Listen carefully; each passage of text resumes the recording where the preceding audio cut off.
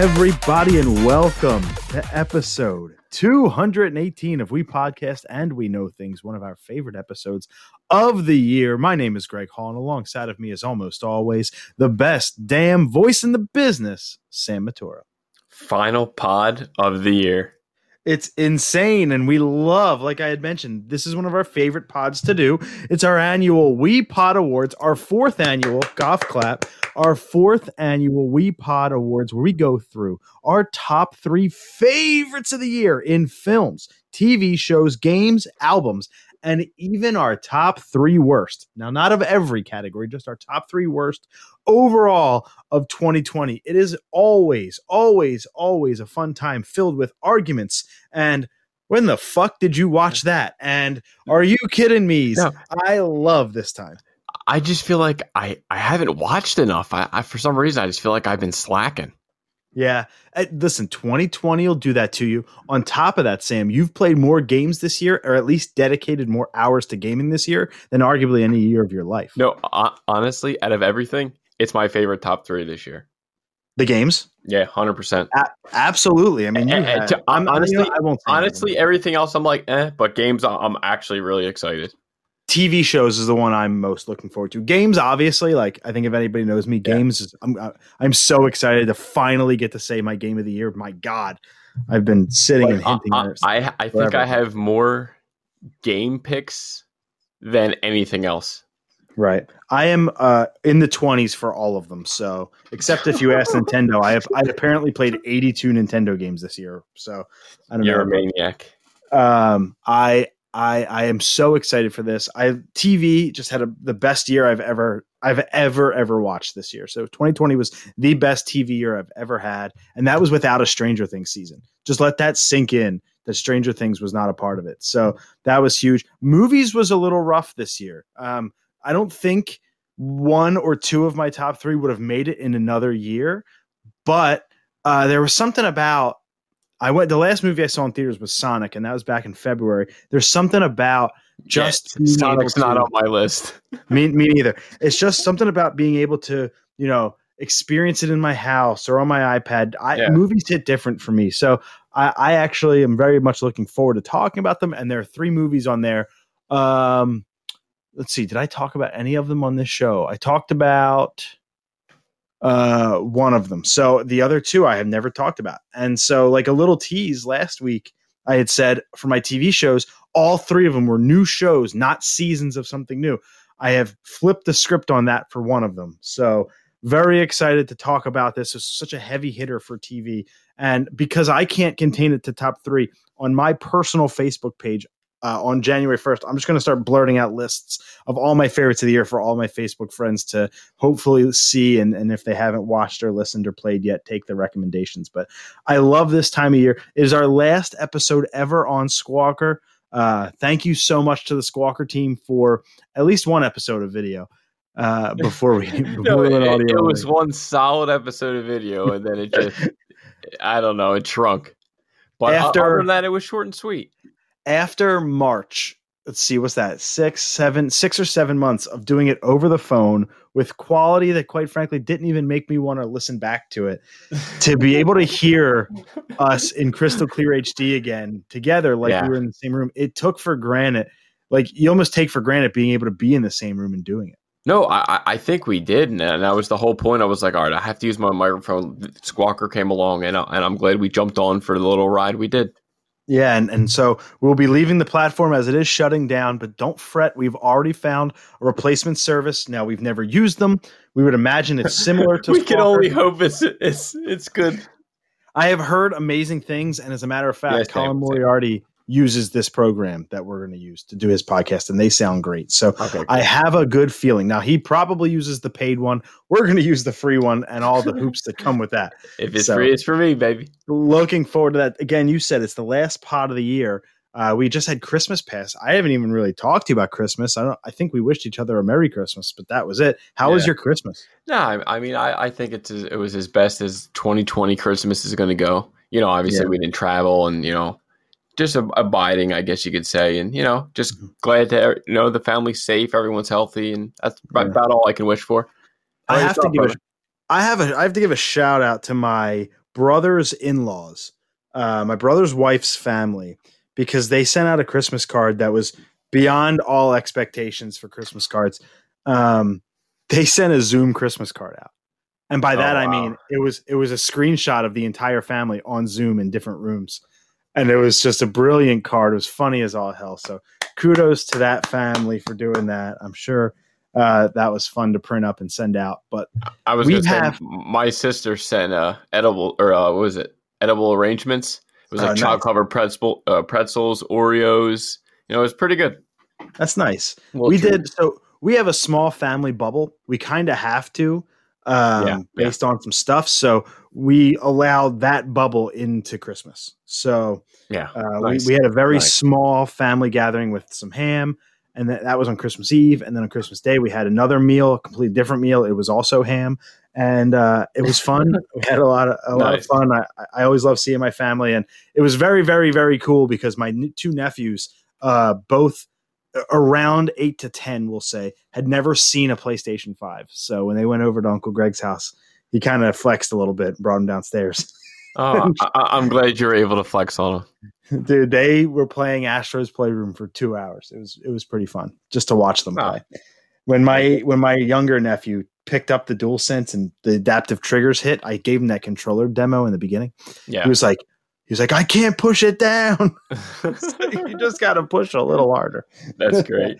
So we have our normal start to the show. We'll do our picks of the week. We'll do some trivia, and then we'll jump right into the 4th annual WePod Awards. So let's start, as we always do, customarily, with our picks of the week. I finally saw the Disney's live action Lion King, and I thought it was great. Oh, it was.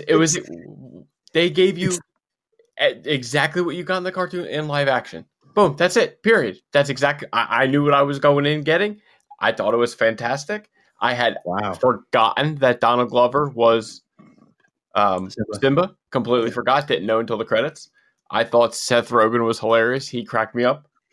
As Poop, I'm not going to lie. Your boy, John Oliver, I thought you would have loved as Zazu, but I don't know. I know you didn't like the film. Well, I liked individual pieces of it. I thought it was the least offensive of the Disney live action movies. Like, I don't think it was Jungle Book's next on my list, but honestly, Jungle Book wasn't terrible. I thought it was good. I was like, man, Jon Favreau, he made $1.6 billion on this film. Yeah, it's obviously it's mixed because it's 52% on Rotten Tomatoes. So obviously people felt different, but I was like, hey, I knew what I was getting going in. Live action, I thought they did a great job. I was happy.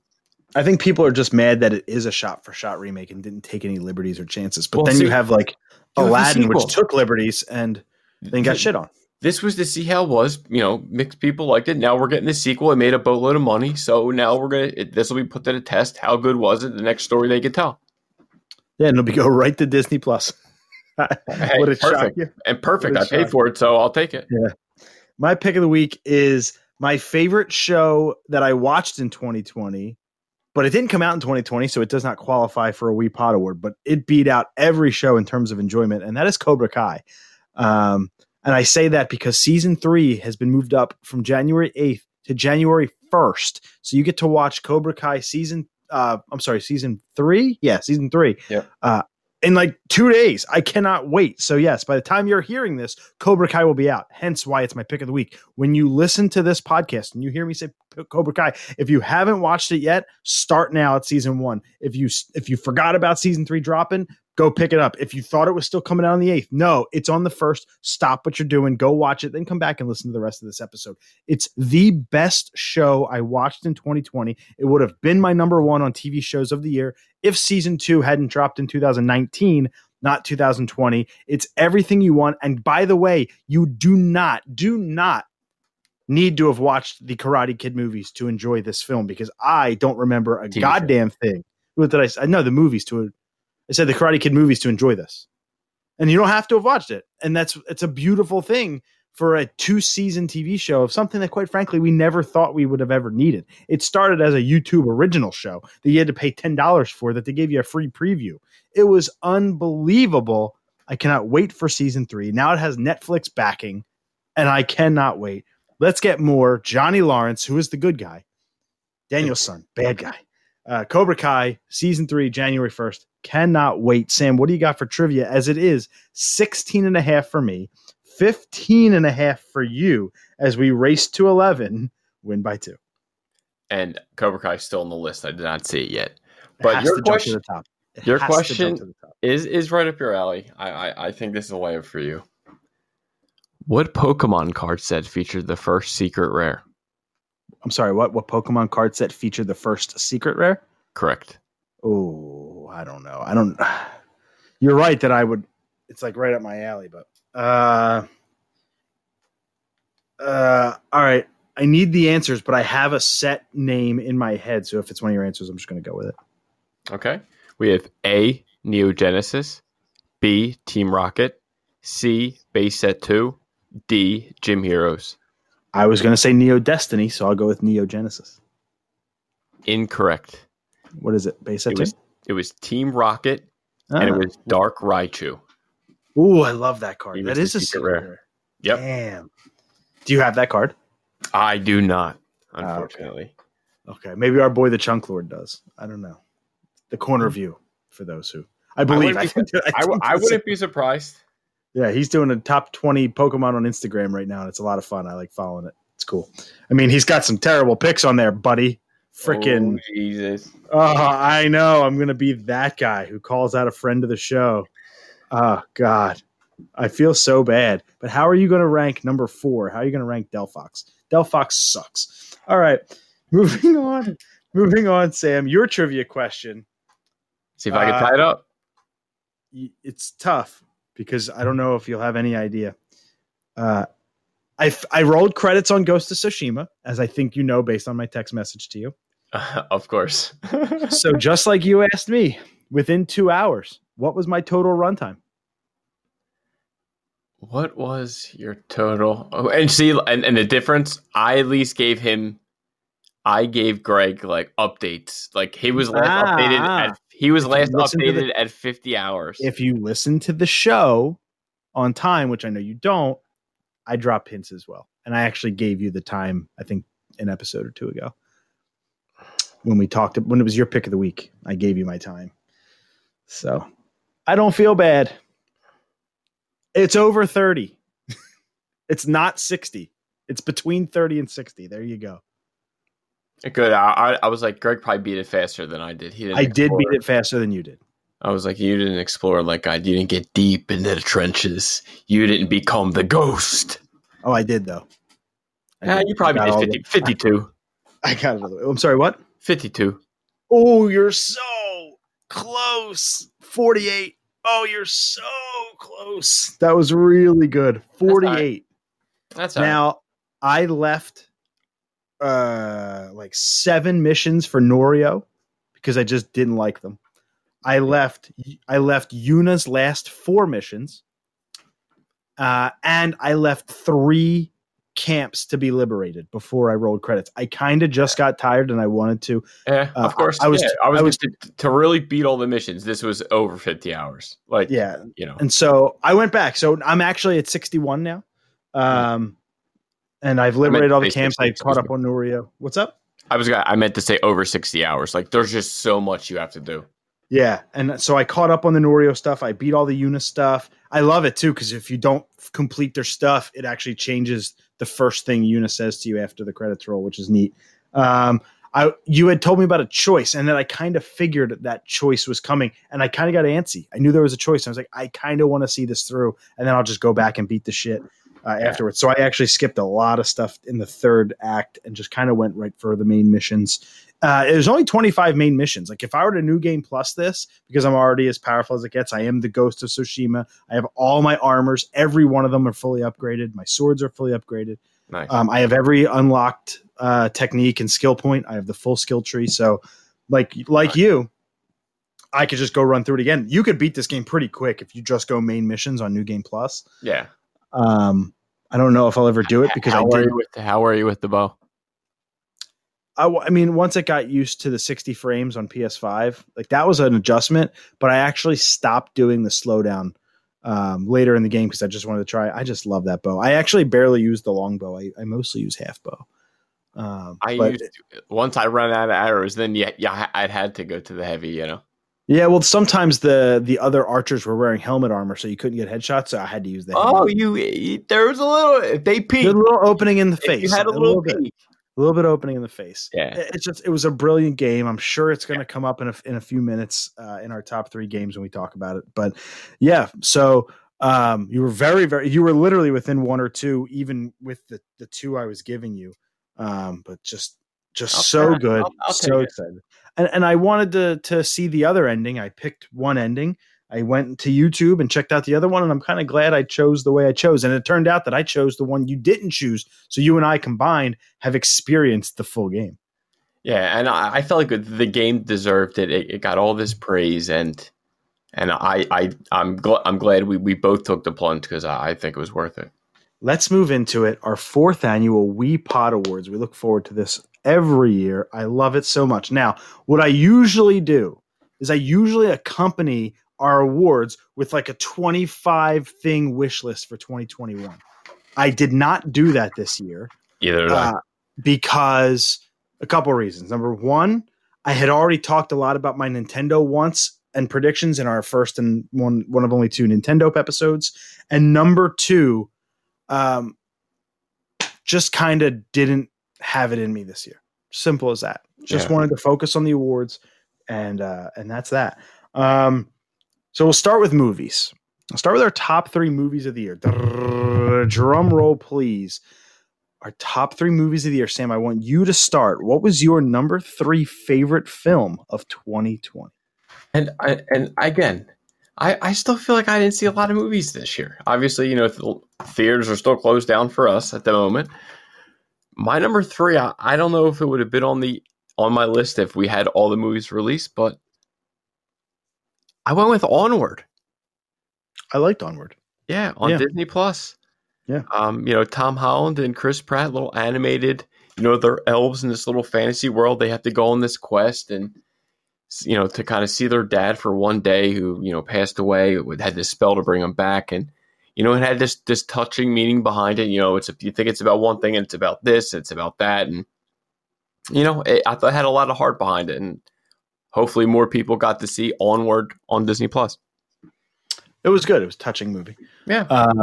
Had a lot of heart to it. Some people give it a lot of flack. I don't see the flack to that movie. I think it's a pretty good movie. No. Pixar did like a Pixar countdown. It landed in like the 20s. It's like, what are you doing? Out of the 32 movies Pixar released, it's clearly in the top dozen, I'd say. Yeah, I enjoyed it. It was kind of like, you know, a little movie I kind of needed to see at that time, and yeah, I think everyone should see it.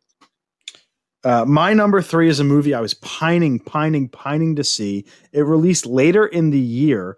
Matter of fact, I think it's probably not still in theaters because I watched it still on digital, so I imagine it's not on theaters. It did come out in October, and it's called The Kid Detective.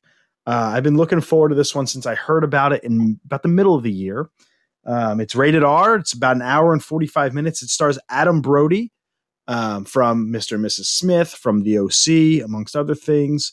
He was a child detective in his neighborhood, in his town, going around solving mysteries for people, including a big one that he never actually solved. Fast forward until he's 32 years old. He still kind of is a burnout loser, you know, kind of trying to shake the kid detective thing from him. He's still a detective. Nobody wants to hire him. And a young female comes in, Sophie Nélisse, who plays I think her name's Caroline in the movie. She comes in with a big case, and he gets reinvigorated and tries to kind of clear his name from being just a kid detective. And it's just a brilliantly funny, first of all, murder mystery, a whodunit. I love whodunits. They're always so much fun.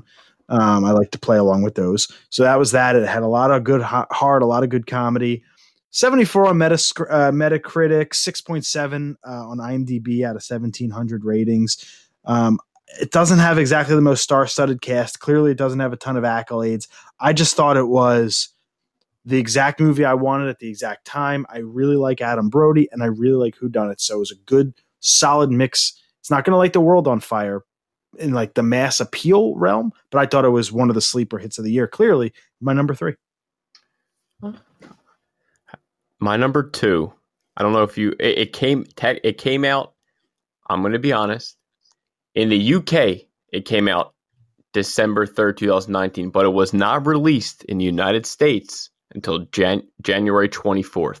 So to me, that still came out this year, at least for people in the United States like myself. It was called The Gentleman, directed by Guy Ritchie. I don't know if you remember this one with Matthew McConaughey. Mm-hmm. It kind of reminded me of Lock, Stock when it was like one of his first films, and I had a lot of vibes come from that. I don't think it was as good as Lock, Stock, but if you like them kind of like his kind of films like that, I think you're going to like this.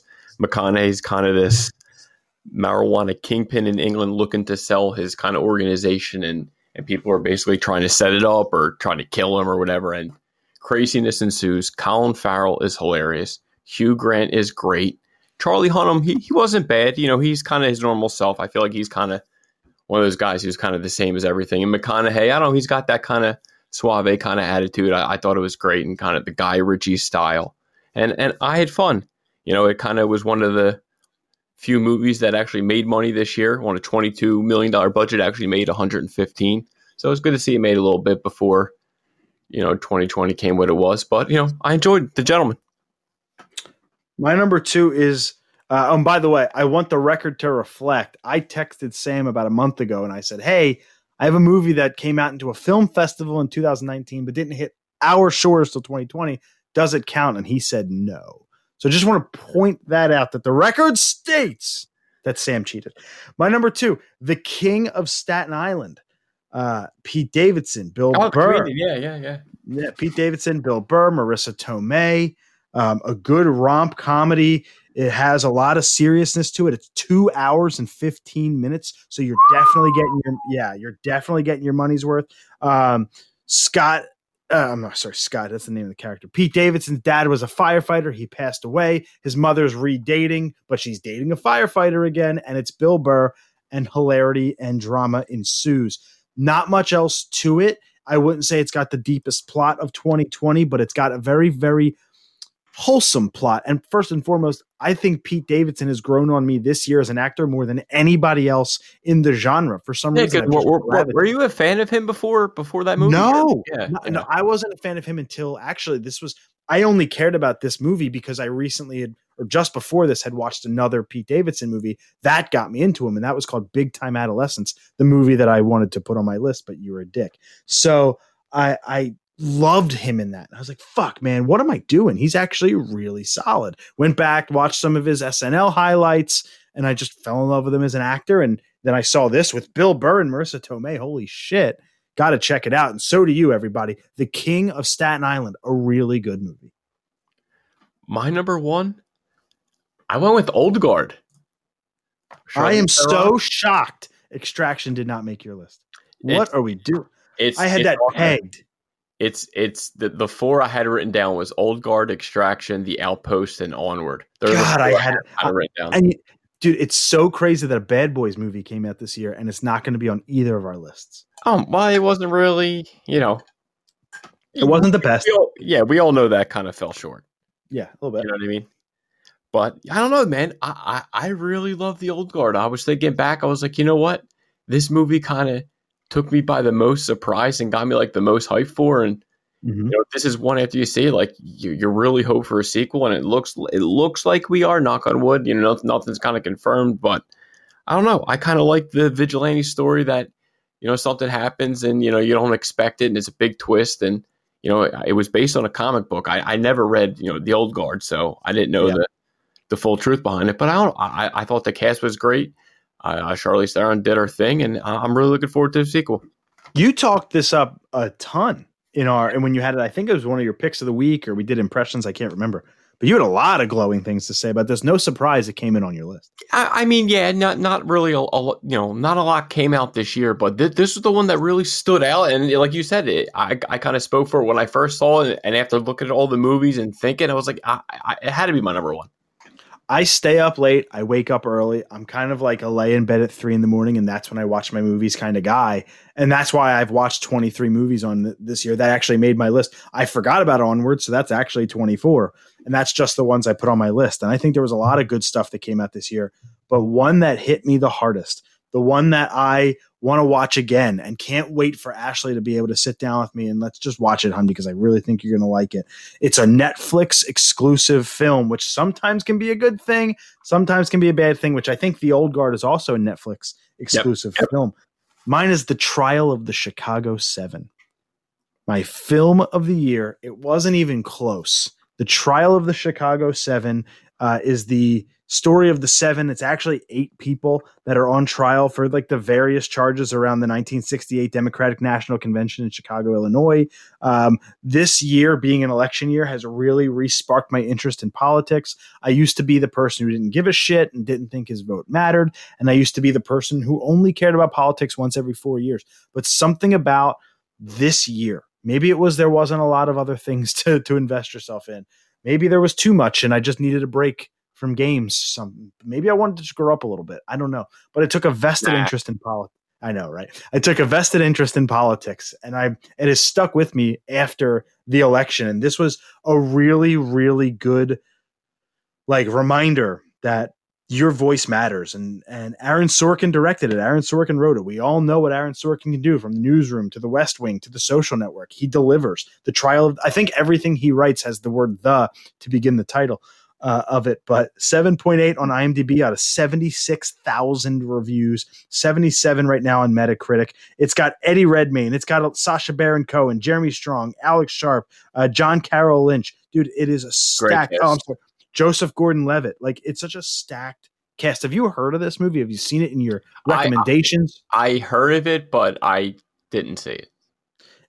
Listen, it's not for everybody. It's not. And after this year, that was actually one of the last things I kind of wanted to dive myself into. But hey, I can appreciate you for checking it out and get into it.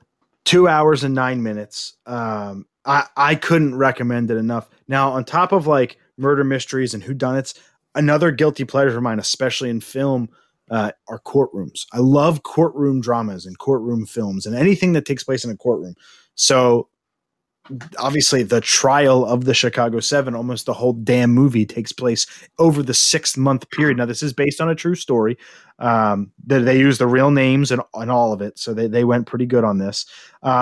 They take a few creative liberties, but a lot of the things in here that you wouldn't think actually happened, like somebody being gagged and contained at the stand, or two of the defendants wearing the judge's gown to the courtroom to mock him, they actually did happen. So just crazy how this group of people who believed to have crossed into state lines to incite violence, which was the reason they were on trial in the first place, their story of who did it. Was it the police? Was it you? Was it me? Just a very gripping, touching story. I loved everything about it. And quite frankly, I didn't know anything about it going in. I was not alive in 1968. I do not remember it. I do not know anything about it. So I went in pretty clean. And what I love about these types of movies is my research after the fact, going and looking up the real history and reading about it and watching YouTube videos and then seeing what the film did right and the creative liberties it took. Cannot recommend it enough. The Trial of the Chicago 7 and The Old Guard, both available on Netflix, as our films of the year. Whoa. Hey, we made the best of kind of what we had, both different, which I like. I'm glad we didn't have the same one. We didn't have any of the same ones. And I like that. I had you down for The Old Guard was my number 3 for you. Extraction was my number 2 for you. And I did not have a number 1. So I didn't know if it was going to be, fucking Mortal Kombat Legends or whatever. I just didn't. I didn't know. I didn't know what your number 1 would be. You might have a better. You might be better off in TV section. I think you'll do better. I have your TV, I think, down pat. I might even have it in order. But let's talk about it. This is the one I am so excited about because there were so many. I have 26 on my list that I watched this year. You're a madman. I watch so much TV at 3 a.m. when I just can't sleep. I've become a night owl. Okay, so I have a list of probably 1, 2, 3. I didn't see Queen's Gambit, so I know people were saying that was great. So if you saw that, I expect that to be on your list. That was one I didn't see, so if people get upset, that's why Queen's Gambit's off. Before we get started, we don't do honorable mentions and stuff like that because of it's kind of cheap because then you're just making it a top 4 when we really want to make it a top 3 and focused. But I have to give the special kudos to this one show only because it's not done yet. So it could not qualify. I hope you're going to say something else, and I'm pissed. No, it's called Your Honor. I've talked about it on the show before. It was either my pick of the week or I gave impressions. I can't remember. The Bryan Cranston show. Yeah. It's only through 4 episodes, and it's not going to be done till February. So I cannot, by all good grace, cannot put it on the list. But just know that it would have trended. It's trending now through the first 4 episodes. Can I say what I was hoping what you're going to say? What? I hope you were going to say Stargirl. Oh no, Stargirl is my number 7. It was good though. It was definitely worth to be noted. And that's without me finishing Letterkenny. So it might be number 8 by the time it's all said and done. But Stargirl is my number 7 this year. But that's how far I have them ranked. I feel bad that I forgot about the movie thing. I really don't. I remember you asking the question, but I thought I heard it differently.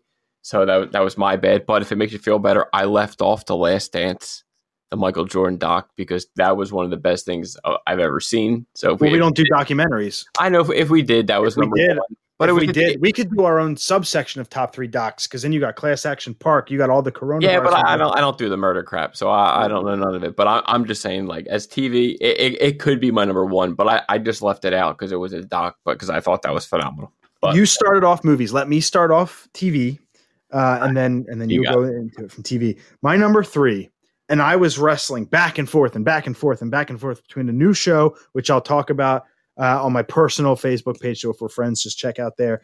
But I went with the new season of an old show because upon watching, because the new season's coming out fairly soon, upon kind of going back and remembering the reviews and watching some YouTube stuff to prepare me for the new season, I thought to myself, it's got one of the best villains I've ever watched.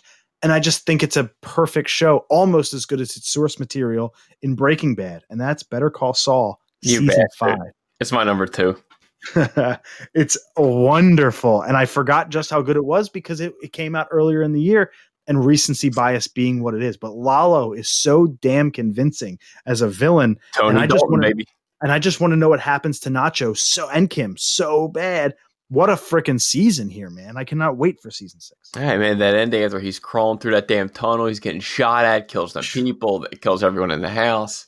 Oh, it's wonderful. I love Bob Odenkirk, that whole cast. What was it going to be, their 6th season? Yeah, this will be the 6th and final season. 6th and final. Absolutely. Gillian is absolutely, he's brilliant to have two shows, a movie. I cannot wait. So that's my number 2. Vince Gilligan brought it with the last season of Breaking Bad, arguably maybe even the best season. It's just so good. El Camino was good. I won't call it great, but this has a chance to go out on such an incredible bang too. I would not be shocked if season 6, the final season, is on both of our lists in 2021. No, I agree. I have complete faith in him. I enjoyed the movie. I think I gave the movie a solid 8. And I don't know, Better Call Saul, if you watch Breaking Bad, this is a must watch. Yeah, before you do your number 3, my last thing on Better Call Saul is I've called Breaking Bad an 11 out of 10 show. I only say that because I think Better Call Saul is a 10 out of 10 show, but it's just not as good as Breaking Bad. So I make Breaking Bad the 11 out of 10. It's a wonderful show. No, you're almost not wrong. My number 3, it was tough. There were some good TV shows this year, but I went with The Boys. After the first season, they delivered something pretty crazy. They kind of raised the bar. Eric Kripke he wrote the first episode for season 2. And, hey, the whole cast, Tony Starr's amazing as Homelander. And just the stories, the stuff they get into, it was an absolute madness. I did not put it on my list. I thought season 1 was just almost a perfect season of television. Season 2 is damn good. What do I have it ranked at? I have it ranked as my number 5. So I can't complain. It's, not far off from your number 3 spot. It just didn't quite crack my top 3. I thought there was a couple plot lines that just fell a little short, and I wanted a little bit more of the deep than we got. I think maybe season 3 can help redeem that. He just kind of got lost in the season. So looking forward to that. And obviously that crazy final scene and where that's going to go. I mean, listen, heads are going to roll or explode. Who knows? My number 2 is a brand new show, just came out this year. I hope they're doing more seasons. It didn't really leave off on a cliffhanger, but I just don't know how far it could go. I guess I could see them finally starting to win, but it was Ted Lasso. Apple TV. Who in the hell has Apple TV? Well, I did because I wanted my free trial just to watch Ted Lasso. So I signed up for a 7-day free trial of Apple Plus, and I watched it in 2 nights. 10 episodes, only a half hour each. It was an easy watch. And back in 2019, when we did our wish lists, I remember distinctly wishing for a feel-good sports drama in the vein of Remember the Titans, but with a little twist. And that's what this is. Ted Lasso is as good as advertised. And when I saw that IGN made it its TV show of the year, I thought, holy shit, I'm not the only person on earth who's watched this show. It is so unbelievably good that it was so hard to keep off of my number one spot, but I didn't. My number one show is absolutely deserving. Ted Lasso. Jason Sudeikis is a college football coach at Wichita State, the Shockers, the team that beat my LaSalle Explorers in the Sweet 16 in 2013. He wins, I think, a national championship there, and an English Premier League soccer team or football club hires him to be the head coach over in England, Richmond AFC, where he's never played soccer. He has no idea what's going on. So he goes all the way across the world to coach a soccer team and all the wacky antics that come with it. It was the funniest show I've seen this year. The funniest show I've seen this year. That includes shows like Dave and all that. It was funnier than all of it. I laughed out loud. I laughed quietly. It's the little things. Imagine a fucking Southerner, a guy from Wichita, really, Kansas. Imagine a guy from Kansas moving to England and the culture shock that he would go through. It kind of reminds me of the other show. What's the other one? The baseball one with our boy Danny. Eastbound and Down. Yeah, that's to me. That's kind of what that show was. I was like, I could see it's funny. I just got to be in the mood to watch it, but it looked funny. It's phenomenal, dude. It's not even just funny. It's got a great plot line, great character development, twists and turns. Did you watch Buffy growing up at all? No. I can't remember his name, but the mentor to Buffy's like the librarian guy. He's the villain of this show. It's fucking awesome. And if you needed a laugh in this crazy year, if you needed a great sports drama comedy, it's 10 times more of a comedy than it is a drama. But if you needed just something new, something refreshing, and something on a streaming service you probably don't have, sign up for a preview of Apple TV Plus or Apple Plus TV. I don't even know what the hell it's called. And just check out Ted Lasso. It is so unbelievably worth it. I promise you will not regret it. Sam, what's your number one? It had to be The Mandalorian. Yeah. Figured that was coming. That fell in number 6 for me. Yeah. It just kind of, this was to become the best thing. I was never really a big Star Wars fan. I wouldn't even call myself a casual fan as a kid. Like I really didn't like the movies when I was a kid growing up. So for me to watch The Mandalorian, to really kind of, I guess, see what he was kind of reaching for from the original. Obviously for them, the special effects are great, but for what we can do now, The Mandalorian can really show what Star Wars really can do. And Jon Favreau and Dave Filoni absolutely outdone themselves. 8 episodes, season 2. I really liked all 8. I think there might have been one episode where it was like, okay. But other than that, I absolutely loved it. It brought in way more storyline character for Ahsoka Tano. Obviously, we know we're getting a million more spin-off series, so we're going to get that. It's already signed for season 3. They're going to be shooting soon. If you have Disney Plus and lived under a rock, see Mandalorian. I couldn't put it on my list for only really liking half the season. These other shows, I felt punched harder the full experience, while Mando brought it. I mean, brought it for those last 4 episodes. Besides having Timothy Olyphant in the first one, the first 4 did absolutely nothing for me to like. Shame. To make it on my list, but that second half was just unbelievable. So definitely can't doubt you there at all. My God. And just the future that show has and the universe that it's building through all the spinoffs. Mandalorian's going to be around for a while, and I can't wait to be in that and love it. But you had mentioned it before. My number 1 is The Queen's Gambit, and it wasn't even close. Once you were quiet, I was like, oh, there's Greg's number 1. Easy to tell. That's why. Oh my God. 7 episodes, 6.5 hours of just pure joy. And I guess it's funny, Anya Taylor-Joy is the main character who plays Beth Harmon. You could know nothing about chess. Nothing. I honestly didn't even know the show. What's up? I like chess. I actually can't wait to watch it. I didn't even know the show was about chess. I thought it was about a British queen. And I had no idea. I don't know a thing about chess. I didn't know the Queen's Gambit was a way to start a game or open a game. And so I just went into this having no clue until I went and watched the preview. And I said, this is not what I thought it was. This is actually a girl from America. Holy shit. The Queen, like the chess piece, got it. And we gave it a shot because I had heard good things. I had no idea it was going to be this good. You don't have to know a thing about chess. You don't have to understand the moves, nothing.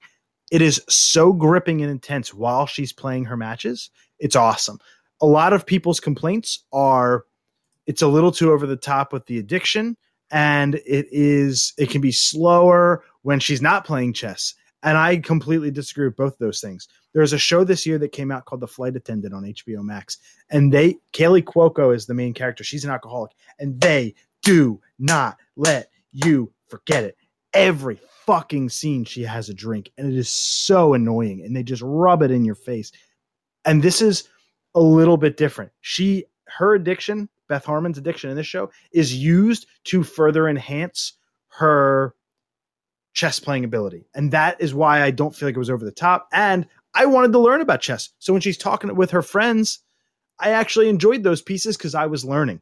And I will say the funniest, weirdest thing about this show was Thomas Brody Sangster. He plays this character named Benny Watts. He was the kid in Love Actually. He was in Game of Thrones. He died at the hands of the White Walkers. It was hilarious because this kid still looks like he's 14, even though he was born in 1990, so he's 30. And they gave him a mustache, and they were like, go be an adult. And you're like, this is a 14-year-old kid with a mustache. Like, it was really distracting. But other than that, just a wonderful cast, wonderfully acted, funny, gripping, dramatic. It's on Netflix, really right? Intense. It's on Netflix. You can go check it out right now. If you probably already have, so many people have.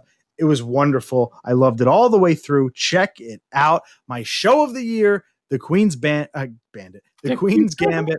Sam's being the Mandalorian. Check that out on Disney Plus. So far, we have yet to have a similarity as our number one, and we've only had one similarity across two lists. Now let's get into games, Sam, where I think we're going to have some similarities. Let's talk about them. What was your number 3 game of the year? It was Last of Us Part 2. Oh my God! And I think that's fair. And I honestly think that's a fair. I think it's a solid number 3. I think Naughty Dog did great. We all know that the game had it had a lot of backlash, had a lot of people butthurt, but they had to get over it. It was a fantastic game. It's my number 3. It was a fantastic game. I played it for 20, 30 some hours, whatever I played. Yeah, mine was 31, I think I clocked in at. I might have been 28. I will say, people just think about this too, to further Sam's point. You didn't really get into a ton of games until really this year, and you've played more games this year than you ever have. It's not like you only had 3 or 4 to pick from. This had to cut out a lot of great games for it to make your list. Yeah, I think you're going to be, you might be expecting a couple. I don't know. You might even know my list already, but there's some games that were. No, I nailed your TV list in order. Well, no, I'm sorry. I had Saw 3, Boys, and then Mando, but I had the 3 shows nailed down. I think I have the 3 games nailed down. I don't think I'm going to get the order right because I had Last of Us at number 2 for you. Yeah, I know you did. I know. I was like, Craig probably has it at 2. He probably knows my 1, and then the other. I already figured that. Again, this is. Well, I know it got rated at 10. I don't. How can you rate it 10 when it had a bunch of glitches? It's not perfect to me. It's tough to give it a 10 gem mint. I don't agree with the 10. It's a solid 8 to 9 game. Right. I mean, 10s don't mean perfection. There is no perfect game. It means a masterpiece. I mean, we'll talk. Yeah, and they improved hand-to-hand combat. This was obviously a much improvement from the first one. It was a different storyline that people would have liked. People were butthurt because she was Jack. People didn't like that. People didn't like the ending, and if to me the ending did feel kind of like Lord of the Rings-ish, where it was like it could have ended, it kept going, it ended, and it kind of kept going. Okay, whatever. But you want to get to the end. You wanted to see the story through. It was a beautiful story. It had a lot of heart, especially from the first one. Like coming from me, I don't have kids. I'm just a dog dad, and this one kind of sucks you in. And I enjoyed it. I doubt we'll see a third one, but I enjoyed this franchise. I enjoyed the second one. It kind of definitely got people. It helped people through the COVID, and I know it helped me and a lot of people, obviously, because we played all these hours through it. And I think it deserves it. I know it won Game of the Year, but for me, it's solid number 3. I could have done without the California section at the end. To your point, it ended like 4 different times. I was kind of waiting for it to end, and I think it probably would have been even a lot higher on more people's lists if it did kind of end earlier. And I think that a lot of the backlash that game got was because it leaked early and a lot of people saw the leak. I think so many people hate it that never even played it. And I don't think that's necessarily fair. But yeah, I mean, for it to be on your list, that's great to hear. My number 3, and it's a similar thing. I would probably have a different number 3 this year, but I just started playing it this week. So I just don't have enough time. Oh my God. To rank Immortals. I think Immortals Phoenix Rising would be on my list, but I just can't put it there. My number 3. Okay.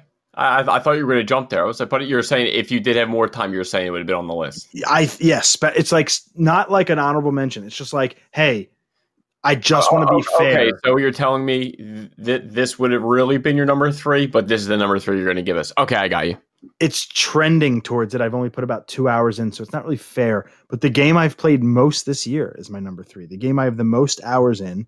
Actually, no, that's a lie. I have 145 hours in Super Mega Baseball 3. So that's actually a lie. So my second most played game of the year, Skater XL.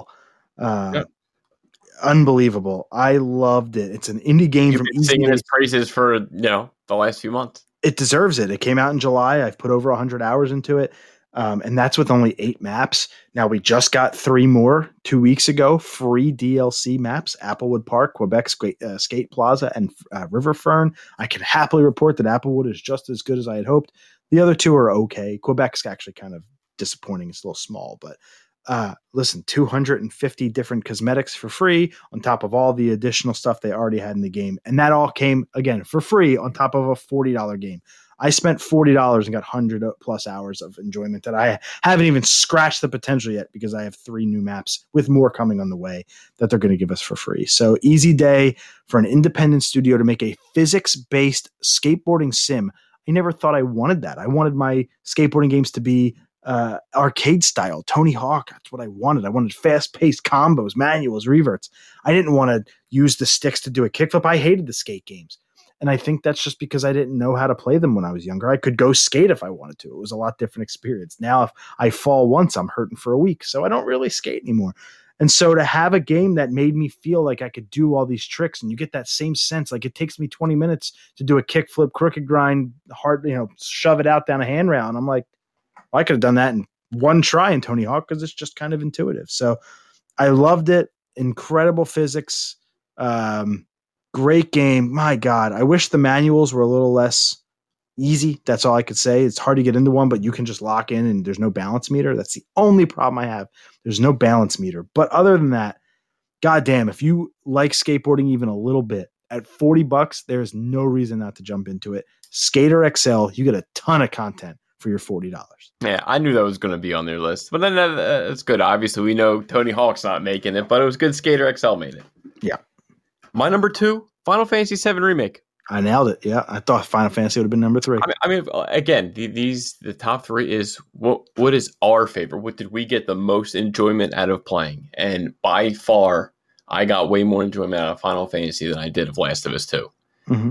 Again, people might have, said, it wasn't the full story. It was only 35% of the 1997, the original, which I'm fine with. You want to make a trilogy of games? Great. Hopefully they don't take 8 years for this one. They just maybe take 2 or 3. But I absolutely loved when the updated battle system. I thought that was absolutely great. That's why I dumped so many hours into the game.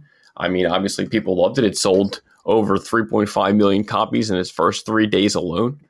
I mean, Square Enix, I thought, they had some pressure on their back for this. They promised fans, got delayed, kept going. And, to me, just to see Cloud and Sephiroth and, Tifa again, that was just great. And the game was just beautiful. And I know you weren't really the huge on the Final Fantasy ones back in the day. 7 was really the only one that I played with that I beat back in the day that, I beat the new one. And it was one that I definitely could see myself going back to play, can't wait for the sequel. And I think if you're a fan of the old one, you got to play this one. I've had the craziest itch over the last like 2 or 3 weeks to dive into that game. Just the craziest itch. And it's a lot. It's a lot of gameplay. You got to dedicate a lot of time. It's like Ghost of Tsushima. I think that's why, obviously, the spoiler alert, but that's why I really like both games. They were similar, and I would just enjoy the story, just enjoy the gameplay, the momentum, and I didn't want to put the paddle down. Yeah. I think the only thing is if I like it, I'm in for a 40-hour experience, and I just did that plus with Ghost and of course even 30 with Last of Us. I just don't know because I just started Immortals, and that's just up 150 plus hours in baseball. Yeah, that's right. Well, listen, baseball is kind of mindless. Like you can just play it at night when I'm in bed. That's really where I got all my enjoyment, was playing that shit in bed, waiting for the Pokemon DLCs to drop. But like, I believe it. It's hard because I just started Immortals, and that's going to be a 40 to 60 hour game if I really wanted to make it, its full experience. And so to play two of those at the same time, I will inevitably not finish one. So for me to pay money to play Final Fantasy right now just isn't in my cards, especially if I don't know if I'm going to like it. If only I had somebody I knew who owned it that could let me borrow it one of these days. But I think I need like a palate cleanser, so I downloaded Bug Snacks. So I'm going to check that out. Yeah, you've been itching to play that one, so that's good. I'm going to check that out. And then I'll dive into, I have Mortal Kombat and I have Cyberpunk. So I have stuff to like keep me going for a long time. So Final Fantasy is on, like you, man. You have a lot of shows on like the back burner that you'll just kind of eventually get to. That's where Final Fantasy is for me. Like I kind of took a step back with gaming. Like I played a little bit of Devil May Cry, but I played so many hours of gaming. I kind of took a step back and probably in the last week, I probably banged out maybe like 10. I've been on a movie kick.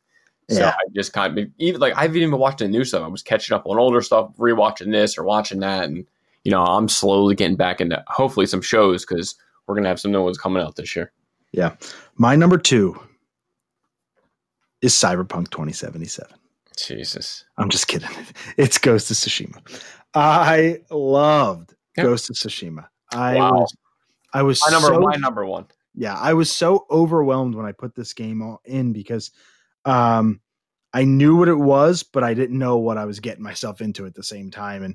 And it said, follow this woman to go to her brother. And then I hit start to look at the map and like 3 things popped up. And I was like, oh, wait a minute. I don't have to follow her brother right now. I'm just going to go explore for a little bit. And then you go 5 feet and there's a whole gang of Mongols that I want to do a standoff with. And what's that question mark over there? Let me go check out that unexplored destination. Oh, there's another one across the map. Let me go ride across there. Cause you know me, I'm not a fast traveler. So like, let me go drive or ride my horse across there, which was Sora. I was Sora. And so I was doing that and this and that. And then, up on the hill is Sensei Ishikawa's dojo. Let me go up there. I have no idea why I'm at this hot spring, but just let me go to this hot spring real quick. And then oh my God, I have 4 stances. What the fuck? Every single button has like 3 uses and you're overwhelmed, but you just kind of get it. And you literally adapt and you become the ghost. It's crazy how if I were to tell you the control scheme, I'm like, yeah, you got to do left trigger and right to pick this and right to fire it. And you're like, what the fuck? But when you have the controller in your hand, you just kind of remember, so this stance is up and this stance is left and this stance is down. I can't even tell you what to do, but if you put the controller in my hands, I can Exactly. Seriously, it's the best way to explain it. Jin Sakai is a great character. Lord Shimura, I thought that motherfucker was a dick. No, you said it from the beginning. I was like, I feel you. He was a dick. So when you get the choice at the end, I'm happy I chose my pick. You noticed I didn't even ask you. I was like, I know what Greg picked. You don't got to ask me. When you get the choice between nah and meh, I went meh, heavy. No spoilers. Off with his head. So no. But like, it was a great story, great character, yeah. great world. Beautiful world. Do you know how many warthogs I killed? The island of Tsushima might be my favorite open world, maybe ever, and that includes Breath of the Wild. It's absolutely like I know they say Last of Us 2 is good, but once I had the views I had, and this game with all the techniques, it was fantastic. I mean, I killed so many people. but the storyline, and it kind of pays tradition to kind of what they do with Samurai and respect and devotion, and what he does to become the ghost and his journey. And you get this armor, then you have this, and you level up this, and you're leveling up everything. Then you're getting your stuff colored, and then you're getting this leveled up. You're putting on different charms, and you're finding different techniques. And the game always kind of it kept you going for something. You were chasing the next thing, the next mask. I don't know. I really think Sucker Punch delivered something big this year, and I was rooting for it for Game of the Year, but it helped to just stick for my little number one Game of the Year. What was your go-to armor?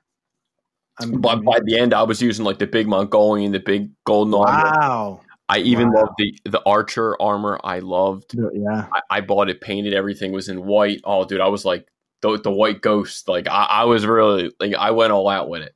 The Ronin armor, and the Archer. The Archer, I think that is the Archer. I can't remember, but you're right. The Archer armor for me was my favorite armor up until I got the Clan Sakai armor. Yeah, that's what I used for the majority of my playthrough. And as a matter of fact, well, as soon as I got it, I never took it off. And did you get the secret one? The secret master, you have to climb the whole bunch of mountains. You get like the secret master armor. Yes. Yeah, I've unlocked every piece of armor, not every mask yet, and I don't think I've hit every pillar of honor yet and stuff, but I've hit every fucking. That's grinding. To get all you're going to be grinding for a few hours. Yeah, I did liberate every camp, so I'm. Yeah, what is it? I love that. Like to me, that was like my favorite. So, like every time I had to do that, I loved it. Yeah, it was the. Oh, I got 20 minutes. Oh, let me just go find some camps and kill some people. It was. Oh, let me keep it silent. Like you're taking out the archers, you're sneaking in camps. Oh my god! So what I didn't care for about Ghost of Tsushima, and really maybe the biggest thing that kept it from being my number one. I say that actually, no, it was never going to be my number one. I know that, Greg. You don't have to tell me. The story just wasn't to me what the other game for my number one was, and I just love that universe. But we'll talk about that in a moment. I think our listeners know. With Ghost, I fucking hated, and the same thing with the fucking 2018 Spider-Man, which oddly enough was my game of the year. I fucking hate forced stealth missions. I fucking hate them, and I don't like stealth in gaming at all unless I goddamn want to do it. And that's what I think The Last of Us does well is you can stealth if you want, or you can go in guns a-blazing. And I like to change that style up, but I'm forced to do it. And that's half the reason why I didn't care for some of the side missions. And I was like, well, fuck, I know if I'm going with this person, it has to be follow these people in silence. And like the transition from Act 2 to 3, you get your shit stripped, you fucking end up having to sneak through a camp to get to a tree. Was it hard? No, but I died 3 times because I was like, fuck it, I'm running. Let's see if they can stop me. And then all of a sudden they see me and it says, you've been seen. And I got to stop. And it's like, fuck, all these missions where you got to sneak through the camps and not raise the alarms. That bothered me because I don't like that type of play style. I like to run and gun when I feel like running and gunning. And that is a very small complaint, but a complaint nonetheless. Other than that, I mean, like I said, it's the most beautiful open world I've ever been a part of. Riding your horse through a cherry blossom field or through those beautiful trees as the leaves continue to fall. It's just breathtaking. It's breathtaking. And then to take it from my PS4 into my PS5 and have it run at 60 frames, like locked, butter smooth 60 frames per second. That changes the game for me. It made it even better. And my God, and you got to experience the whole thing on a PS5, or you play the other games on a PS4. Imagine going back and playing Final Fantasy right now on your PS5. Like, oh my God, it would just make it even better because Ghost was like a dream. It was a dream, and I am so. It was night and day to everything else. And I think that was another reason why it jumps to number one. I just had such a great enjoyment out of playing it. I didn't get the glitches that I had for Last of Us Part 2. For 2018, I had God of War and I had Spider-Man back and forth and back and forth. And Spider-Man's not going to be on your list this year. No, Miles Morales did not make it. Not necessarily close, but I had Spider-Man over God of War. And it was the toughest call. And in 2018, looking back on it, what a fucking year, man. But that number 3 was Smash Bros. And it came out in December. And that just because 2018 really didn't have a lot of other great stuff. This year, You have Skater XL, which I played over 100 hours, and then 2 of my favorite games of all time now. Like Ghost of Tsushima might be a top 10 to 12 game for me of all time. It was that good. Yeah. Not just of the year, which means how much high praise do I have for my number one here in a moment. But like, I can't say enough great things about it from a story perspective to a character perspective. No, okay. Just what else do you have to say about Ghost? No, I think if you waited on it like I did, it's like, is it worth the hype? Is it worth everyone? It is. We both did. We both bought it at the same time. I mean, you were 3 days after me because we felt like we deserved it. Just what we saw, the gameplay we watched, it looked breathtaking, and it looked like this was going to be an enjoyable game. I like the boss fights. I grew up liking Samurai. I say Last Samurai is one of my favorite movies. This game, it was definitely a Kurosawa. It was definitely, they got references from there. And if you have a PS4, if you have a PS5, this is a must own. And I will say this, even if you have a base PS4, unlike Cyberpunk 2077, the game still runs really well. Like I didn't run into any major issues or anything like that. It loads a little slow and obviously it's prettier on the PS5. But if you just have a PS4 and you haven't played it yet, this is still a wonderful game. And it was the last big PS4 exclusive. So for it to go out on the bang that it did just 1 month after The Last of Us Part 2 launched, what a perfect way to end the PS4 life cycle with those 2 games. Is The Last of Us Part 2 is my number one. It is my game of the year.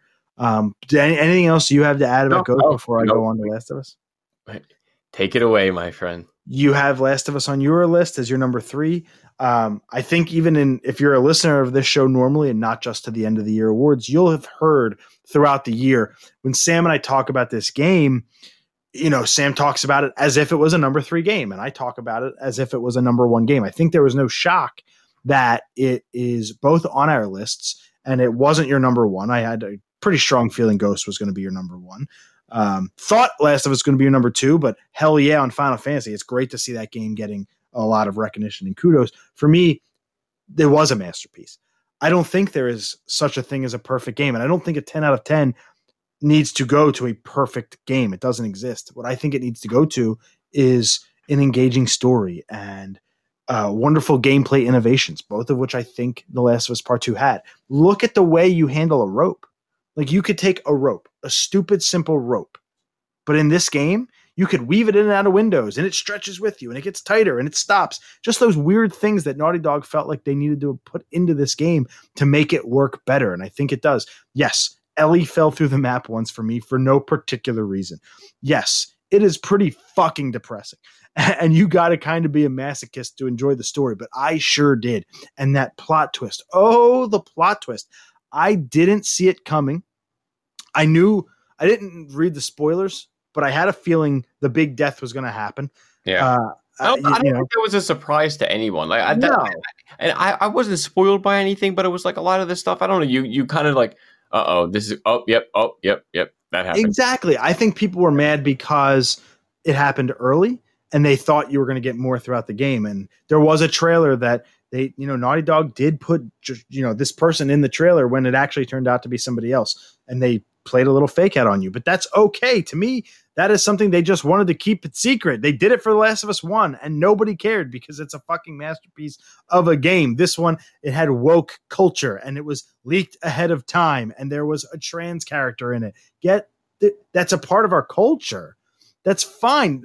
I get it. People are mad because they kind of, I don't have to go into like the woke shit, but like, they were mad because it was kind of the reason the character had existed, or it was the main piece of the character storyline. But to me, that character was phenomenal, and it wasn't about that. It was about their struggle to find who they were inside of a cult. And I get it. I get all of it. I get the obsession and the pissed off, nature about Abby and her physique. Even though there is a gym where she was, I'm fine with her getting yoked as fuck. I thought her guns and play style was actually more engaging than Abby's or Ellie's. I loved that. I loved her guns. So actually going back to Ellie was kind of weird because I was like, who am I voting for at the end? Who do I want to win? I don't have that cool semi-automatic that I was using for the last 8 hours. Like, and to fight the Rat King down at the basement of the hospital was an awesome boss fight. And you get to do that as Abby. Yeah. I loved it, man. And the story to me was the best video game story in a long time, maybe since the first game, because I've said it before on Twitter at the Nintendo. The Last of Us is arguably, besides BioShock, my favorite video game universe to be in. And I'm so looking forward to this HBO show where I get sucked into this world and what would happen and where would I be? No, I'd be like Bill. I'd be, the guy who's trying to set traps and da-da-da-da. Or I'd just be dead on day one because my fat ass ain't going to survive any outbreaks. I thought that, couple coincidences were a little bit weird here and there. I thought maybe Isaac should have had a little bit more of a part of the story. Thought he was a little bit disposable, but it takes a pretty big game for me to go watch a 5.5 hour essay on it and then to go watch another 3 hour essay about the opposite perspective. One was loving it, one was hating it. And just to be able to soak 8 hours of my life into just hearing people out as to why they objectively or subjectively liked or didn't like it. I won't do that for many games. And this was the one that I felt when it was over, as much as I wanted it to end, I was kind of sad that it did. And I agree with you. I don't think we're really going to get a Last of Us 3, at least for a long time. And I'm pretty sad that I have played every single square inch of everything the Last of Us universe has to offer without much hope on the horizon of a new one, at least with the same characters. And it's a sad thing that the only way I'm going to do it is to go back and replay it, which right now I have no itch to do because much like Breath of the Wild, which I've never replayed, although it's my number 2 favorite game of all time, it's because I want the memories of the first time I've ever played it to never go away. And when you have a game that soaks you in like that and that you never want to forget where you were when those credits rolled or when that big boss fight happened or when the big switcheroo happened, that means something to me. And while Ghost was a phenomenal game in every aspect, this just outdid it for me from a story perspective. Satisfying ending, Last of Us 2 or Ghost? Ghost was more predictable, but it was what I wanted to happen, and you also had a choice. I felt like if you took the choice and put that into the Abby Ellie ending of Last of Us 2, and you got to choose what you did with Abby there, that would have been fucking perfect, and that would have given me a reason to replay it. So I'll take the ending slightly to the Ghost of Tsushima. Yeah. See, I kind of was switched on that. I kind of predicted the ending near the second time you thought you were dead, and you kind of go back to Florida or LA, and you get that last fight or whatever. And I was like, oh, that's how it's going to end. I think that maybe is why Last of Us didn't get number 1 for me. The ending, I felt like it was good. I don't think it stuck the landing, as they say. Yeah, and that's why I think I liked it, because like you, when it ended the way it did, you were probably like, well, fuck, I just spent 30 hours praying that this girl gets her revenge. No, not at all. I was just like, oh, that's where they went. Okay. I was hoping they were going to go somewhere else, but they didn't. But it's okay.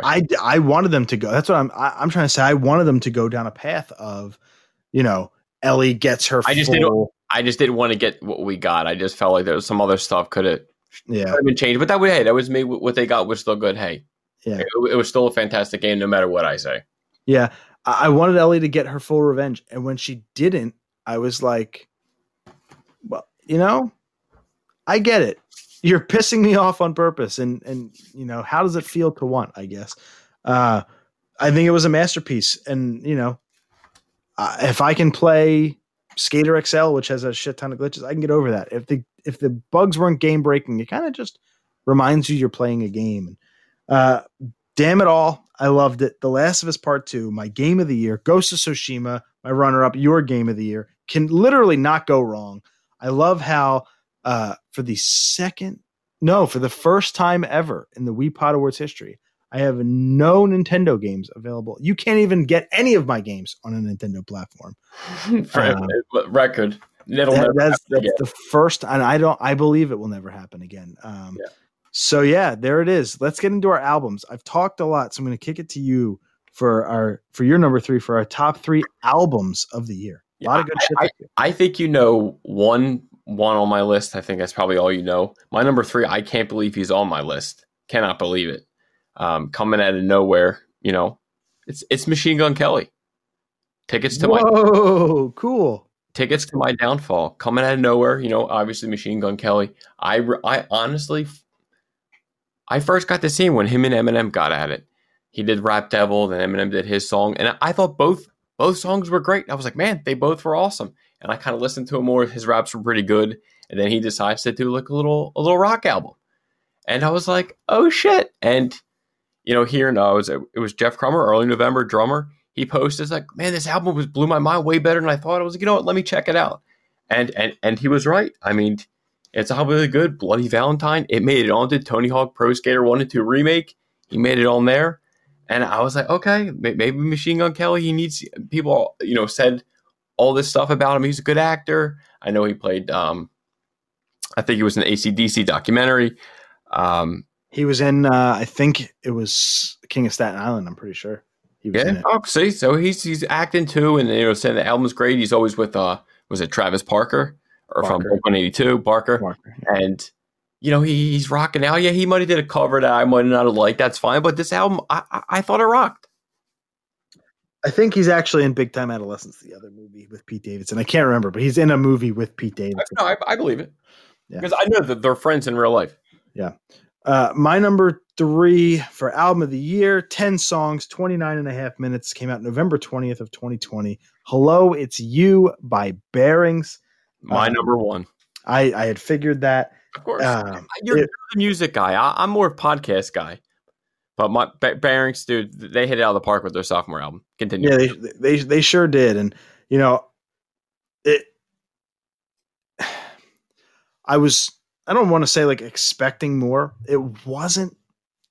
Obviously it wasn't my number 1. Yeah, there are 2 albums that clearly were better, and I was back and forth between this one and the Front Bottoms, and I kept going back and saying to myself, like, okay, what does it have to come down to? Like, what do I have to make my decision? So last week, right before we went on the show, I had to go to the food store. I went to the food store and I said, I'm going to play both albums in their entirety, from the drive to the walk into the store to the drive back. And I'm just going to make my decision on what I fucking like better, head to head.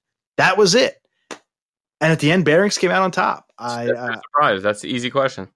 I think, well, no, you're absolutely wrong, but that's okay. I think what the Front Bottoms do well. Bearings, I'm right. They do so well. I think the Front Bottoms, what they do well, they do so well. But what I found myself is I loved. As a matter of fact, there are tracks on the Front Bottoms' new record. I think it's called In Sickness and in Flames that I loved more than even the most loved track on Bearings. But what there was that Bearings had to offer was quantity. It has more great songs. The songs I didn't really care for on the Front Bottoms record, I'm skipping pretty hard. Hello, It's You. I don't have to skip a track. It's phenomenal. Maybe What's It Dreams, I think, was the one I'm just like, meh. I know that's not your cup of tea. I'll skip that one for now. But like from Love Me Like You Did, So Damn Wrong was probably one of my favorite songs of the year when I had heard it. Better Yesterday. Yes, Better Yesterday is a great opener. Sway is a great first single that they dropped. Transient Color is an amazing ender. Just front to back, it is a great, great record. So I had to give it the nod over the Front Bottoms this year. Hello, It's You by Bearings. My number 2, it went to Mac Miller. Circles. It was released January 17th. It was actually released after his death. This was actually supposed to be the second of a trilogy of albums after Swimming. And, again, Mac Miller's deep, his style. If you like Mac Miller, huge shout out to our boy Anthony Pino. He got me into him way back in the day, kind of, I think, when he just released Kids. I think that was about that time. It was funny. Facebook Memories 2 days ago, 9 years ago, Facebook Memories, me and Alex, our boy Alex, went to Mac Miller concert at the Starland Ballroom after I think he just released, was it Best Day Ever, that album? I love Best Day Trump hat, and You Can Wear My Hat and all that kind of stuff. And he did that. That album was crazy. That concert was fantastic. It definitely gone too soon. It's a shame. He was super talented. I loved his flow, loved his style. I truly think he was definitely he in my opinion, he's one of my favorite rappers to ever do it. Just a shame he went so young. But if you get a chance, check out Mac Miller, Circles. It is one of the best post. I think it's called Post Mortius. I can't remember. Post Mortis or something. Humously.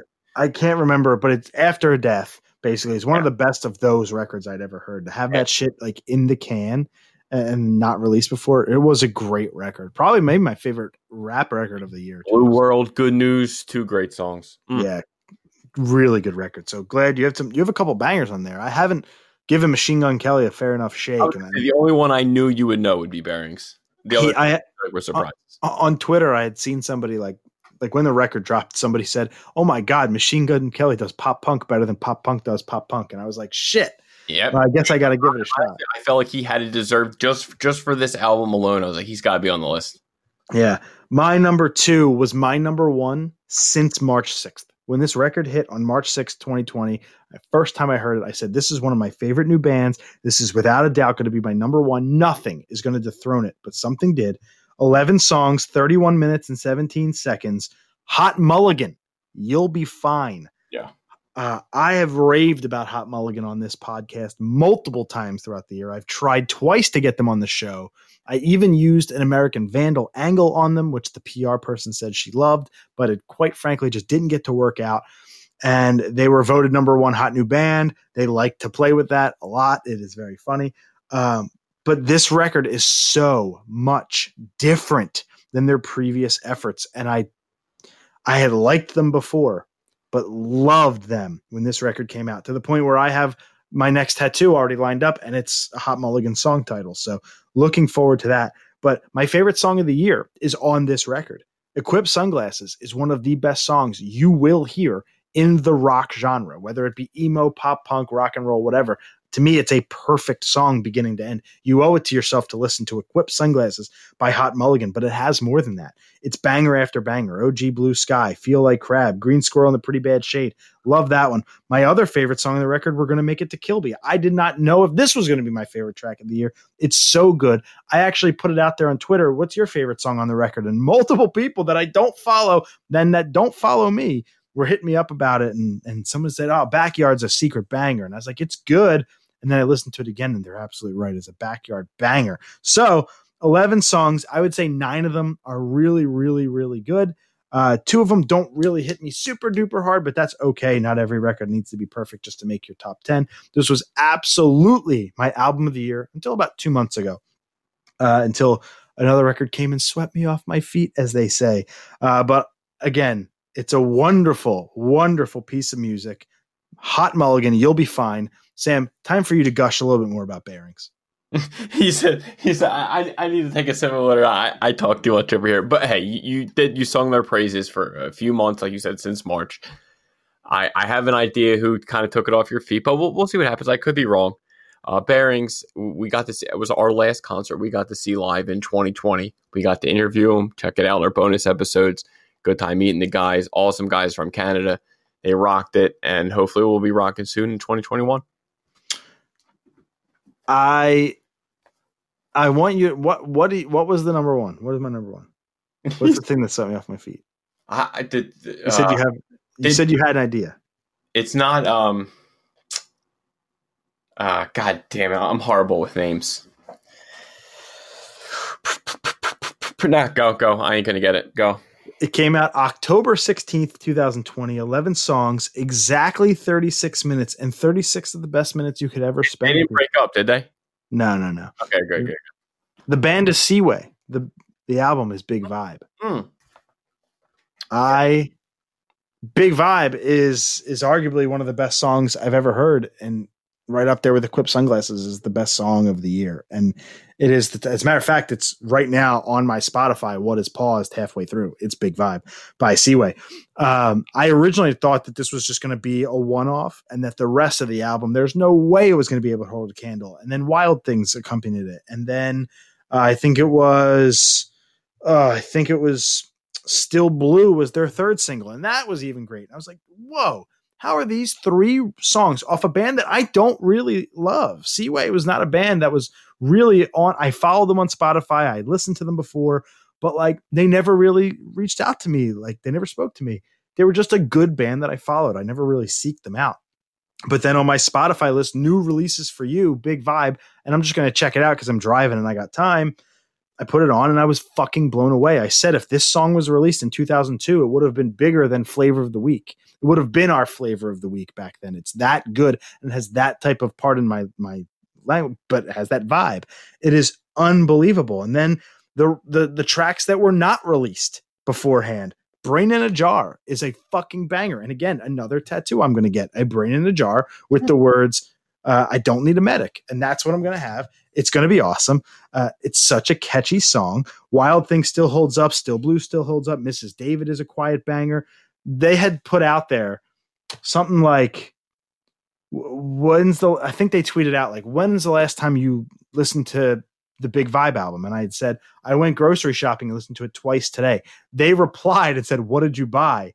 And I said, I bought Peaches and Sweet Sugar that made me a sick puppy or something like that. And they're all names of the songs on the record.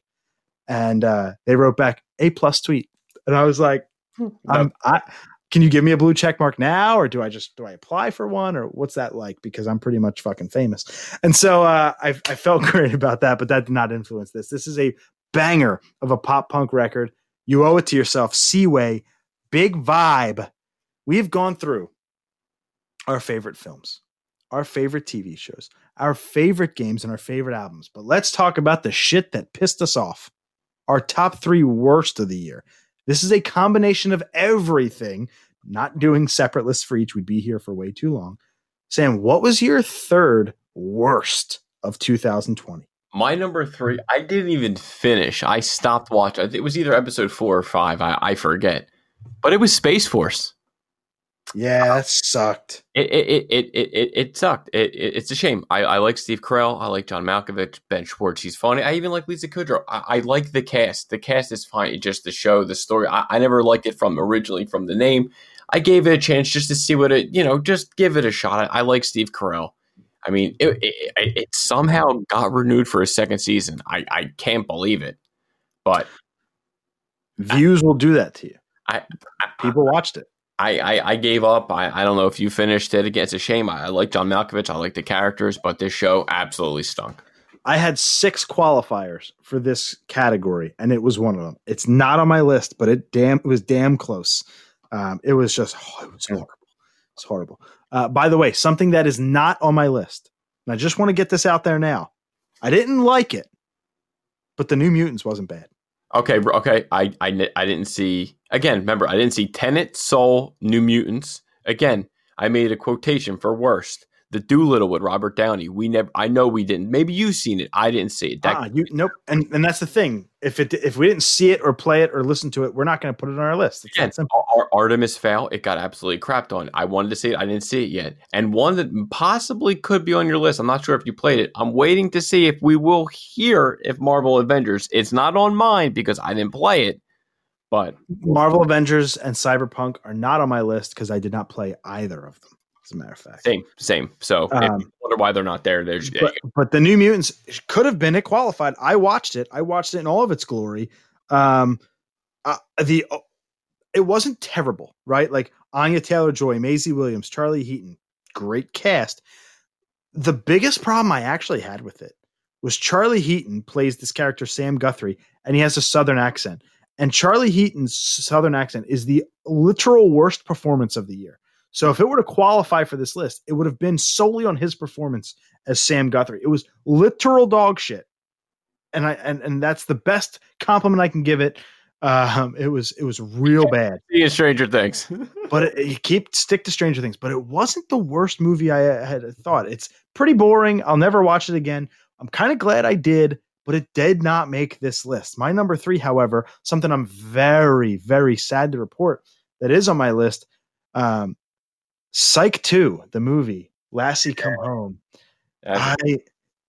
Sam, you know how much I love Psych. You freaking love that show, and the reviews. I don't think have been great on it. No, and the first movie was a little disappointing, and this was their way of making it up to you, and they still shat in your face. They shat all in my face and then rubbed it in and then said, you'll like it. You'll like it. And it was not funny. It was uninspiring. The plot was bonkers. It didn't follow a plot really. It was predictable when I could follow the plot. And it just felt like the thing they kind of had to do to let Psych go. And I have this bad feeling that if we ever see Psych again, I don't want to be a part of it. I want to remember Psych for the phenomenal, 6, 7, or 8 seasons, I can't remember, that we had on USA. a great show. I'm going to pretend the movies never happened. It was not only one of the worst movies I saw this year, it made this list strictly because of how disappointing it was that I had to go through this again and how something I was looking so forward to. I like tweeted about it and put it on our Facebook and our Instagram, and you're not even a psych guy. And that's how psyched I was, pardon the pun, on this movie. And it disappointed me in every single way. That's a shame, buddy. Yeah.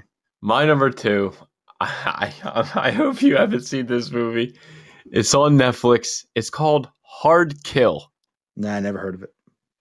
It's Bruce Willis, Jesse McHiff, and sad to say, my girl, Natalie Ava Marie, is in it. Yeah. The redheaded mistress. It's on Netflix. A little action thriller. It's your stupid boilerplate. Oh, revolutionary technology can't be taken by the military. Could be terrorists. Blah, blah, blah, blah, blah, blah. Dude, Jesse Metcalf, some of the worst acting from Bruce Willis too. From everyone, the storyline, the entire movie was one of the worst movies I've ever seen. I don't know. It was. What's it about?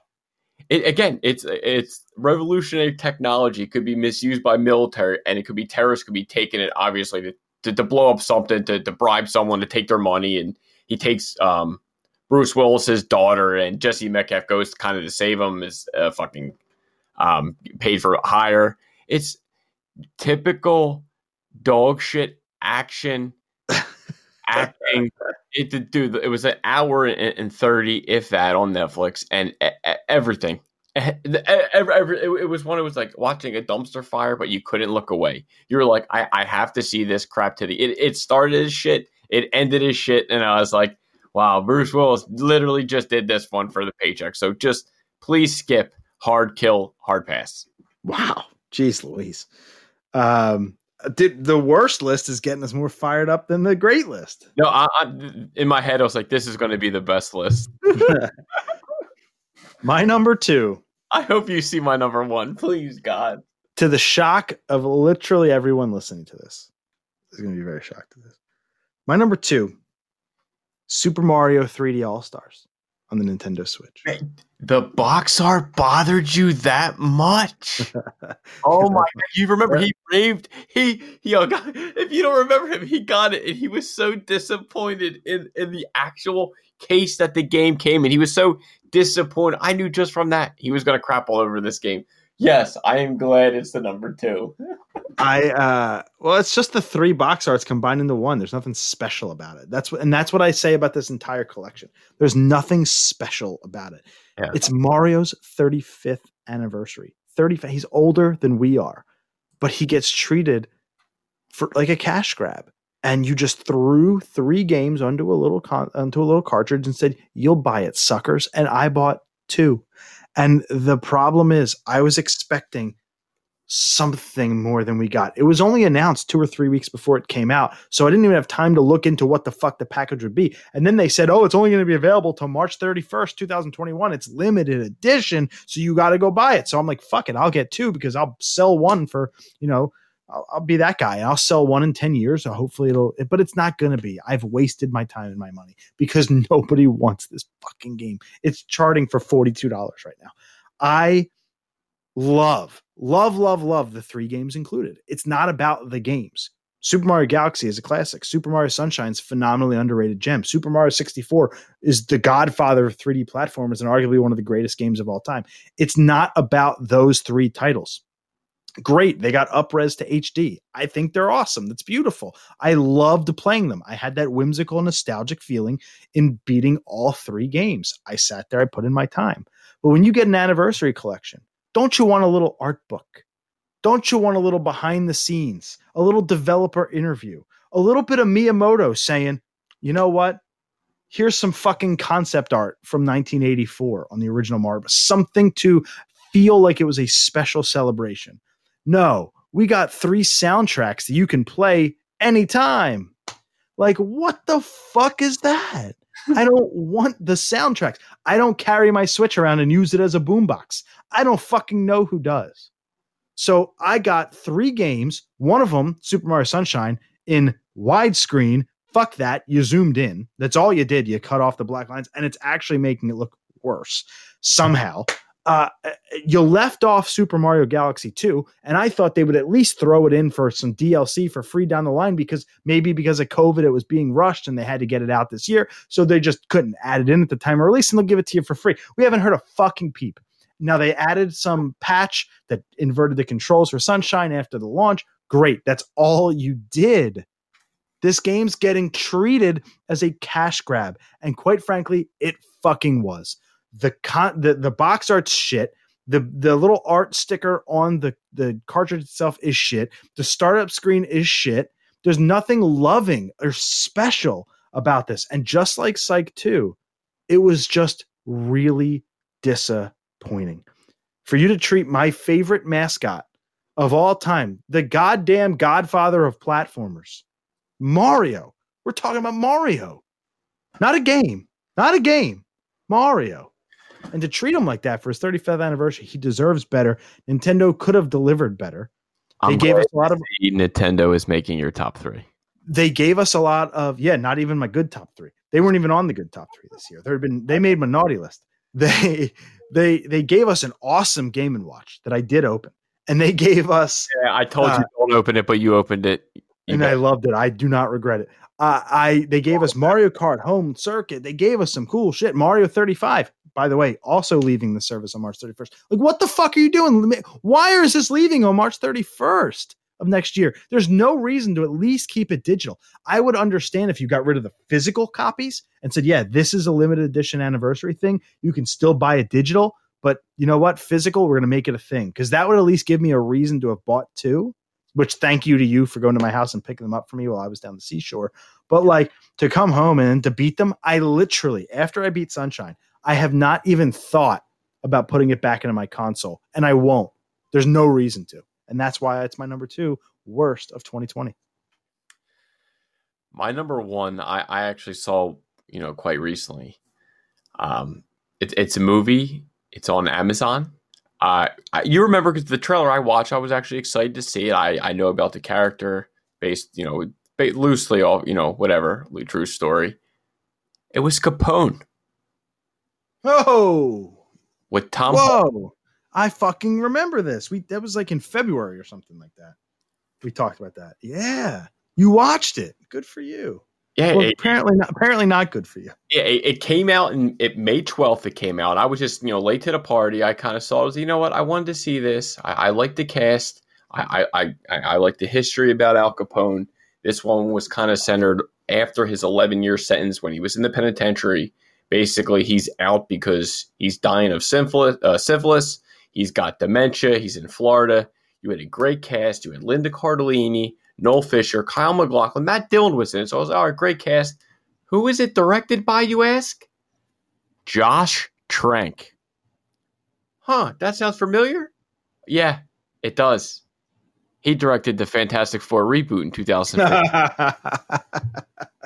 I was like, oh, I didn't know that till as it ended. I saw director Josh Trank and I laughed. I said, wow, that's why this movie sucked. It was how did he get another job? I don't know how he got this, but again, it was a 20.6 million. Obviously, it was released during COVID, but it only made 514,000 back. So obviously, it bombed. Tom Hardy again acting. He changed his voice again. He sounds obviously, a man's dying of syphilis, but crazy accent. You can't understand you understand more of what he said as Bane than what he said here. It was a movie that we honestly really didn't need. The last year of his life, he can't even speak. He's laying there, he's looking, he's seeing stuff. They're thinking that he buried some kind of money, that there could be money thing. And the whole point was nothing. After 2 hours, you're like, what was the point? There was no point of watching this. There was no point of being made. I don't even know how the hell they got the cast that they did, because I really do like the cast. It's a shame, because I love Al Capone, rich history. But the last year of a dying man's life, when there was nothing to show, skip this. Josh Trank, sorry, you're 1 for 3. I like Gene Chronicle, but Fantastic Four, Capone, absolutely terrible. I also have a movie that you should skip as my number 1 worst of the year, and I would rather watch Stuber than the movie that I'm about to talk about. And I fucking hated Stuber. I know you Stuber, did. I'm like, huh, I think what ruffled your feathers more than that? Stuber, I can't remember what number it was last year. It might have been 1, but it was on my list of worst last year. And it's a Netflix movie. I believe it's exclusive to the platform. Ed Helms, Terrence Little Gardenhigh, Betty Gilpin, whom I love. I love Betty Gilpin. David Allen Greer is in it. Coffee and Kareem. I had talked about this movie briefly on the podcast back when I had seen it. I don't even remember when. Sometime during the coronavirus, I'm pretty sure. I don't think it was before that. I don't even remember. It was pretty close to its launch. It came out. When did it come out? April 3rd. So it was at the very beginning of the pandemic is when it came out. So while we were all in lockdown, an hour and 28 minutes. Kareem is the young child. He is playing the child of Taraji P. Henson, who plays Vanessa Manning. Ed Helms is a cop. He is dating her, trying to get on Kareem's good side because obviously he's not his dad and this, that, the other. So he says, I'm a cop. I'll take you in the SWAT car and I'll show you around being a cop. And it tries to be this buddy cop movie with the kid. They've done this before a million times. It's a movie with what's his face, Tom something back in the 80s. I can't even remember it. Tom Seaver, I think it was. He was like a cop and the little kid. Literally, they tried to retread that. It's got a 35 on Metacritic, a 5.1 on IMDb out of 11,500 ratings. It's just the biggest piece of shit. I love Ed Helms. Cedar Rapids. Yeah, he's so good. This was his worst performance of all time. There's nobody that saved this goddamn movie. It was a big pile of shit. It was unfunny. It was uninspiring and quite frankly, offensively bad to watch. I want to read this very quick Rolling Stone review. It's like 3 sentences. Helms, a master jester on The Office, seems to have forgotten everything he's ever learned about comedic timing. Since Coffee and Cream also credits him as a producer, he is only himself to blame. So it's not just me who feels that way. That was Rolling Stone, who gave the movie a 0. Ouch. Let me see what Capone got. Even let me see. It's got a 40% on Rotten Tomatoes. Even better. Don't waste your fucking time on Coffee and Cream. And if you did, I'm really sorry. And if you like that or Capone, please reach out to us. Tell us what you liked about it. Anything on our top 3. You know, these 6 things defined the low point of 2020. Lady Murray was good to look at. Yeah, okay, I agree with you there. That's it. That's our We Pod Awards, our 4th annual We Pod Awards. I love this episode, going through our favorites of the year, our least favorites of the year. Let's end it as we always do. Let's bring it back to like the normal structure of an episode with Sam's CGC Spotlight of the Week. So we're skipping Batman 6 because I don't own that bad boy yet. Hopefully soon. But we got Batman number 7, 5.0 off-white pages. Came out October, November 1941. You have a Joker appearance. Batman begins working with the police and has an ad for Star Spangled Comics number 1. It's a Bill Finger story. Bob Kane, Jerry Robinson, and George Rosas art, and a Bob Kane cover. And it's just basically Batman punching a man in the face and Robin tackling a guy, but he's drawn where his face is in the guy's ass. But that's beside the point. It's a fantastic cover, really. There's actually only 174 total copies on a census, from a book that came out in 1941. I'm surprised that there's that many. And I have it off white pages. I try to stay away from that cream pages. There's actually 2 92s on the census, 4 90s, 2 85s, 7 80s, and there's 19 50s. There's only 58 graded copies that are higher than mine. So I'm perfectly happy with that. I'm slowly keeping that 4.0 to like a 7.5, 8.0 range. That's kind of what I'm winging at for my little Batman run. But the story we got today, The People vs. Batman.